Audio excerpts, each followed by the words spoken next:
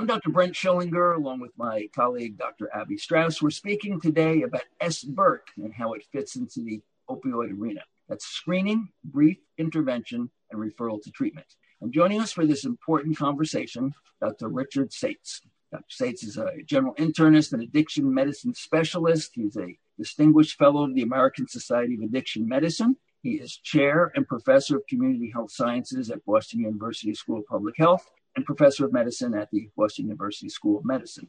Also, he's associate editor for JAMA and senior editor of the Journal of Addiction Medicine. Dr. Saitz, welcome. Thank you. I'm glad to be here and talk to you. Screening for health-related medical problems, you wouldn't think screening would be controversial. But when it comes to SBIRT for illicit drug use, there certainly is controversy. And you are the guy largely responsible for bringing this controversy into the limelight. Give us a little background. The reason that there's some controversy about this is, first of all, screening, I think, often is controversial. Screening for breast cancer is a good example, some of the details around that. And the reason it's controversial in general is that we often think of it as a fairly simple thing to do. But the evidence, the U.S. Preventive Services Task Force, which I think is the respected scientific agency and makes independent screening recommendations, requires evidence that if you screen versus if you do not screen, that you'll get a better outcome. And usually the evidence is at the level of randomized trials of screening versus no screening. And a lot of folks have trouble with that because that's a really high bar to achieve. There are only a limited number of such trials for breast cancer, colon cancer, and all that, because once you think that if we can identify this early and do something about it, it makes sense. You don't want to wait for randomized trials. I think screening in general has some element of controversy. Throw into that the idea that we have an opioid use disorder epidemic of overdose deaths and opioid use and the disorder, and that we could identify alcohol use disorder, opioid use disorder, and the range of unhealthy substance use, including alcohol and all other drugs, simply by asking. It seems like a fairly simple and straightforward thing to do. There was the development of brief counseling interventions, shorter version as brief intervention, that with a brief intervention, we could move the needle. We could make a difference in talking to a patient briefly and having them change their substance use and related behaviors. Because it is such, in a way, a simple idea, seems to make sense. It sort of resonates, and people who are trained to do it feel good when they do it. Previously, maybe conversations with people with substance use and substance use disorders may seem very difficult. It makes sense. And because it makes sense, we ask people, we identify them, we have a brief conversation, maybe we refer them to some treatment. How could that not be good? My role has been to support the idea, but at the same time to demand some real evidence that it does work. And I can talk a little bit more about why I think it's important that we have a high level of evidence for this, because it isn't as simple as it sounds. Back in 2014, you authored the paper in JAMA, where basically the conclusion there was that in terms of the screening and brief intervention part, there was no efficacy seen in the general practice primary care setting. What were we looking for in terms of the efficacy? Maybe that's the problem here. What exactly is the measure? Let me unpack that a little bit, because looking for efficacy of screening and brief intervention would actually require a randomized trial of screening and brief intervention versus no screening. That's a tough one to do, and it's never been done. So unlike colon cancer and breast cancer, where there have been such trials of screening versus no screening, we don't have that. What we have are studies like the one that you just mentioned, where we screened everybody in primary care and then randomly assigned them to get a brief intervention. And the key is brief intervention in people identified by screening. I want to emphasize that because especially in the field of substance use, it makes a big difference whether you have someone who's walking in and saying, I think I might be using substances to my detriment, and I'd like to hear what you have to say, and then gets counseled, versus someone who's coming in for a flu shot or a runny nose or even a preventive health visit, whose clinician then asks them some questions about substance use and identifies then that they have unhealthy substance use and then does a brief counseling intervention. That person's response may be quite different. They're caught off guard. They didn't think that's what they were going to talk about. And they think that their substance use is just fine. So it's a harder conversation. What we did in that study was screen everybody. And then for those who had unhealthy drug use, The reason I'm using the word unhealthy drug use is because it's the only term that encompasses the entire spectrum from any drug use. And for alcohol, it would be any heavy drinking, or risky alcohol use, all the way through to disorder. So it encompasses all of that. When you do a screening test, like you do a screening for breast cancer, where you might identify a pre-malignant lesion all the way through to metastatic disease, here, when we screen, we might identify drug use all the way through to disorder. And when you screen for drug use, many people already are having some consequences. When you screen for unhealthy alcohol use, most people you identify, they're drinking risky amounts, but they don't have a disorder or consequences. When you screen for drug use, most people who report drug use will have a consequence that they can talk about. They'll say, oh yeah, this bothered me one time, or I didn't wake up the next day easily, or it interfered with work, or some sort of effect of their drug use. It's different a little bit from screening for unhealthy alcohol use. We screened for unhealthy drug use, and then the intervention was either brief motivational interview or another kind of brief motivational interview, a brief negotiated interview. So one was done by a psychologist, one was done by a trained health educator type person. And to your point, what do you look for in terms of outcomes? We look for use. Does use decrease? Or do consequences decrease? We found no differences in either of those two. So you would expect that if you're doing brief counseling for somebody who has unhealthy drug use, if you want to achieve something, you'd want to lower their use or frequency of use or any consequences they might have had. And that didn't happen. Now, that was not unique to our study. The U.S. Preventive Services Task Force found in their latest systematic review that there was no effectiveness of brief intervention in people identified as having unhealthy drug use. It raises a very interesting question. Again, I'm a psychiatrist. Yeah. And so I see things a tad differently, but that's okay. That's what makes this hopefully productive discussion. When I was reading all the papers and looking at the history of some of these screening tests, what bothered me is brief intervention in and of itself may be biased against being effective because substance abuse requires the development of new social skills, the development of motivational things, and not just measuring I went from 3 beers a day to 2 beers a day or 1 beer a day. And maybe that was one of the flaws in the design of SBIRT, that it was, I don't know, like a dentist trying to say you have to brush your teeth more regularly. Yeah. But it doesn't work that way. And that's one of the reasons that even in psychiatry, we have a difficult relapse rate. And it's not from not wanting to try, but there isn't enough time to teach social skills.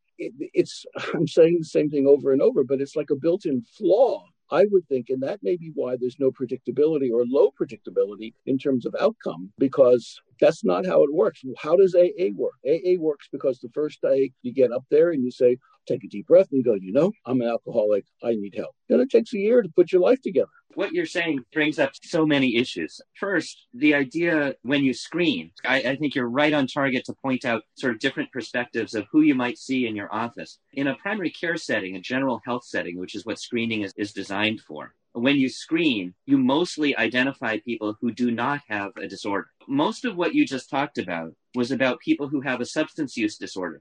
They're going to be identified and they're going to be included in the people who you identify when you screen. But most people who you identify by screening will not have a substance use disorder or, using the older terms, abuse and dependence. They won't have a diagnosis. They won't have a disease. So for people who don't meet Diagnostic and Statistical Manual of Mental Disorders, DSM criteria for disorder, they don't have any of those social consequences or repetitive health consequences or role disorders or problems at work or with relationships. All they have is use. So that's the only thing that you can reduce. And if they have one consequence that doesn't meet criteria for disorder, maybe you could affect that. Because of that, this is why it's seen as more a preventive service and why the group evaluating screening and brief intervention is the U.S. Preventive Services Task Force. They're really talking about either primary prevention before you've used any substance or secondary prevention where you're preventing any further consequences that would lead to having a disorder. And the place that they're doing it is with clinicians who have lots of other stuff to do besides this, right? They would make the case that we need something quick. I would argue that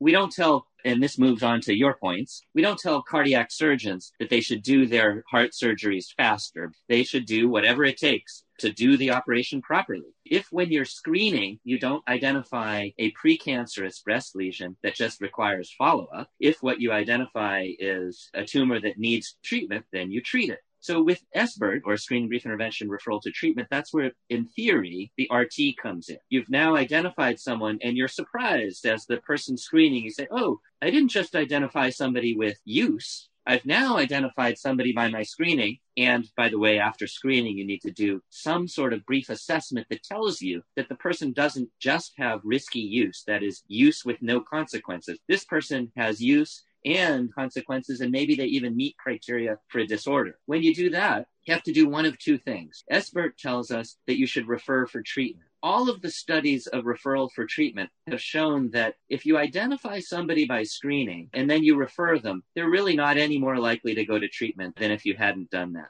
The RT part of SBIRT has been elusive. The other thing you can do, which I believe has been underemphasized by SBIRT and may actually have distracted us for more than a decade, is that you could treat right there and then. If you screen and the person has, let's say, opioid use disorder, why wouldn't you do what you do when you treat hypertension? And you start treating them for hypertension with both, I might add, behavioral and medical treatments for that hypertension. To be able to do the same thing for unhealthy alcohol use if they have alcohol use disorder, and the same thing for opioid use disorder. Right there, you could begin treatment. If you don't feel qualified and haven't had the training, get the training yourself or involve someone who knows how to do it. And you're absolutely right that when you identify disease by screening, that requires much more than simply a brief counseling intervention. Would you say that one of the biggest challenges or biggest problems in the SBIRT process is that we have screening without adequate long-term follow-up? Yes, and not only would I say that,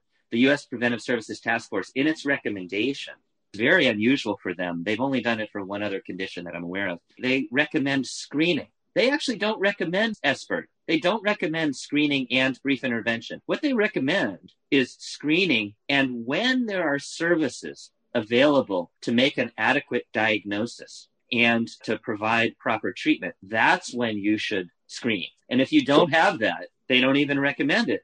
The idea is that the attention then needs to focus or shift to being able to provide adequate treatment for those who have a disease. One of the things that's an issue here is whether we look at substance abuse as a pure disease model or as a psychiatric model. And there's a lot of blurriness in that fence.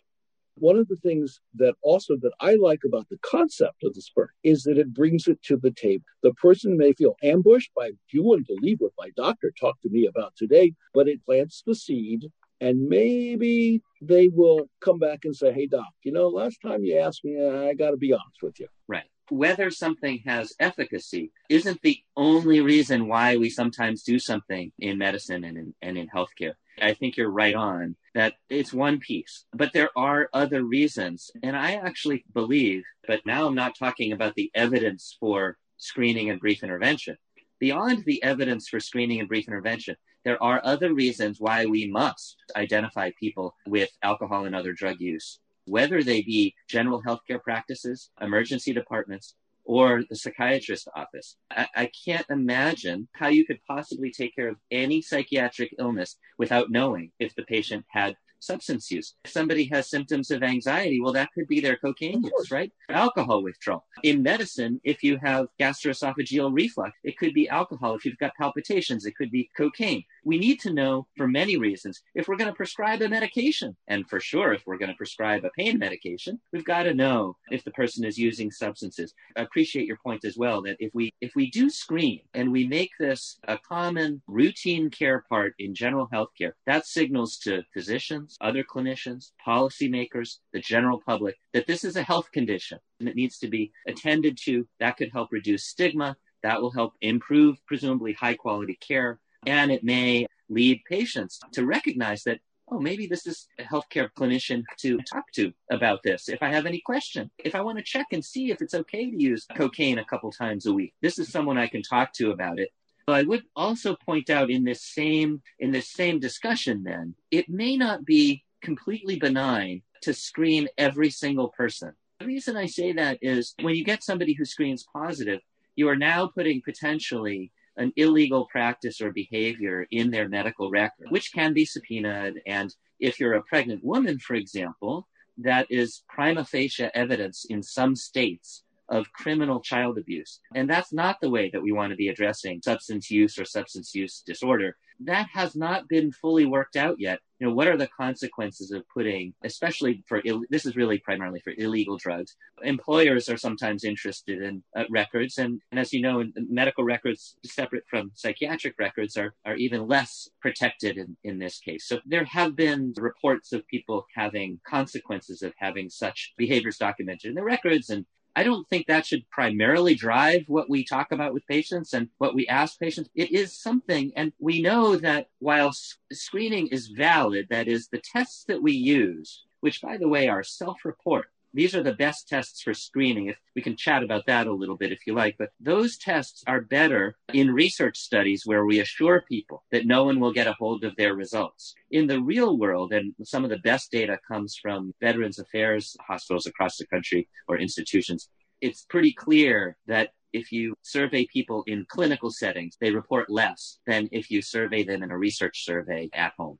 There are issues to be worked out that make it hard to make a universal sort of recommendation, even though I would fully support and strongly support that we must be identifying substance use and disorders. Somewhere along the line in every psychiatric evaluation, those questions have to be asked. And in good medical evaluation as well, one of the problems we have here in Florida and elsewhere in the United States is with medical marijuana. And the number of people who are using it is quite astonishing. We wanted the medical marijuana state database to be included in the larger Florida state database, because a lot of times people will come and say they're on this, they're on that, whatever, but they don't tell me that they're also taking medical marijuana. So my ability to screen is handicapped by a political process. That makes it very complicated. And I mean, just earlier today, I saw a lady on CBD and it helps her sleep. And we all know that people are doing that. But all of a sudden, her mental status changed. So I started pushing her, and she got defensive. The screening is necessary for us to get an idea where we're going. I love the concept of the screening, and I love that it should be more universal. I had a friend of mine, and he asked me, how do I know about all these sexual problems that the patients are having? And my answer to his question was, I ask. Right. A lot of folks will ask me, well, shouldn't we just be doing urine drug testing or something like that? It really doesn't help, partly because of the limitations of such testing, because usually the testing is limited to recent use and you have to test for specific substances, and people sort of don't think that far ahead about it. But the other reason why biological testing for screening is not such a great idea is because the only drug use and alcohol use that you're going to make any headway with is that which the patient wants to talk to you about. And so we have to start by being people that our patients want to talk about this stuff with, and then we can ask, and then they'll tell us what they want us to know. That said, I think you can put alcohol and other drug use in the same list. We ask everybody if they're taking any medications and what medications they're taking. Then we ask them, what over-the-counter medications are you taking? And then we ask them what natural or complementary medicines they might be taking. And absolutely, cannabis and cannabinoids should be part of that list. One of my colleagues, actually, who's an expert in screening and SBIRT in general, recommends, and I think she's right about this, asking a specific question about cannabis. Several reasons for that. So if you are going to ask people about alcohol and other drug use, there are validated tools, either single or 3-item tools, to ask about alcohol. For other drugs, there are a few options, but separating out cannabis is probably a good idea for at least a couple reasons. One is that in studies of brief counseling, cannabis is essentially the only drug which there's some signal that if people seek help and you do several sessions of brief counseling, that they actually will reduce some cannabis use. That's one reason. The other reason is it's the most common that you're going to identify in clinical practice. A third reason is that it's beginning to look a little bit more like alcohol, right? That there may be some risky use of cannabis with very little consequence. And then there's cannabis use disorder, where people really do meet criteria and run into trouble. And the other complicating factor, which you raised, which is if it is used medically, particularly if it's with a physician recommendation, then you want to know that so you can sort it out. Just like if somebody was prescribed any pain medication. Most physicians have not had training in how to do psychotherapy. That's fine. When we screen someone for substance abuse, we have to remember and teach the physicians that the patient is screening us. that the patient is going, this guy I can talk to, this lady I can talk to, this one wasn't nice, this one was gentle. And that becomes as powerful as anything else. They are screening us. We cannot forget that. Yeah, that's right. At some risk, I'm going to ask that you shift your terminology, if I can. Okay. And that you not refer to the diagnosis as substance abuse or drug abuse or alcohol abuse. Okay. Habit. I know. But it was 2013, and I totally understand. I've been doing this for 3.5 decades myself. So, but it was 2013, right, when DSM-5 came in, and so. But it's not a political correctness thing. It's actually, the reason I asked for that is because it's really more of an accuracy issue, that we're trying to separate people out into risky use or disorder, because what you do with someone with risky use is lower their risk. And you do talk to them about fewer consequences and less use. For someone with disorder, it's more complicated. You may be doing an evidence-based psychotherapy, you may be treating with medications, et cetera. And so separating it into disorder and in use, I think is just helpful. I am comfortably corrected or updated, just to say updated. Thank you. Take-home message here. What should we be telling the physicians here in Palm Beach County? Saying we want the doctors to get involved in this. What's our next step? As I said before, I think it's reasonable as a practice to identify and manage people with alcohol and other drug use disorder. The next question is, how do you do that? And is that the same as SBIRT? And I think we can take a lot of the tools from SBIRT and apply them. So yes, I think it's reasonable for practices to ask standardized screening questions, which means, by the way, not saying, hey, do you use, you know this, but it's for everybody out there. It doesn't mean saying in a conversational way, hey, do you use drugs or do you drink? If you've ever been asked these questions yourself, how do you answer somebody if you do drink? How do you answer, do you drink? Well, yeah, sure, I drink. This is what I do. It means asking standardized questions, and you can get it down to 2 or 3 questions. Actually, even better is self-administered questions. People are more likely to report honestly through self-administered questions in these types of settings. And then looking at the answers and talking to patients about it. If they need more help after you talk to them a little bit about it and you find out, oh, they may have disorder, I need to talk to them about treatment, or I'm going to refer them for treatment, that is the next step.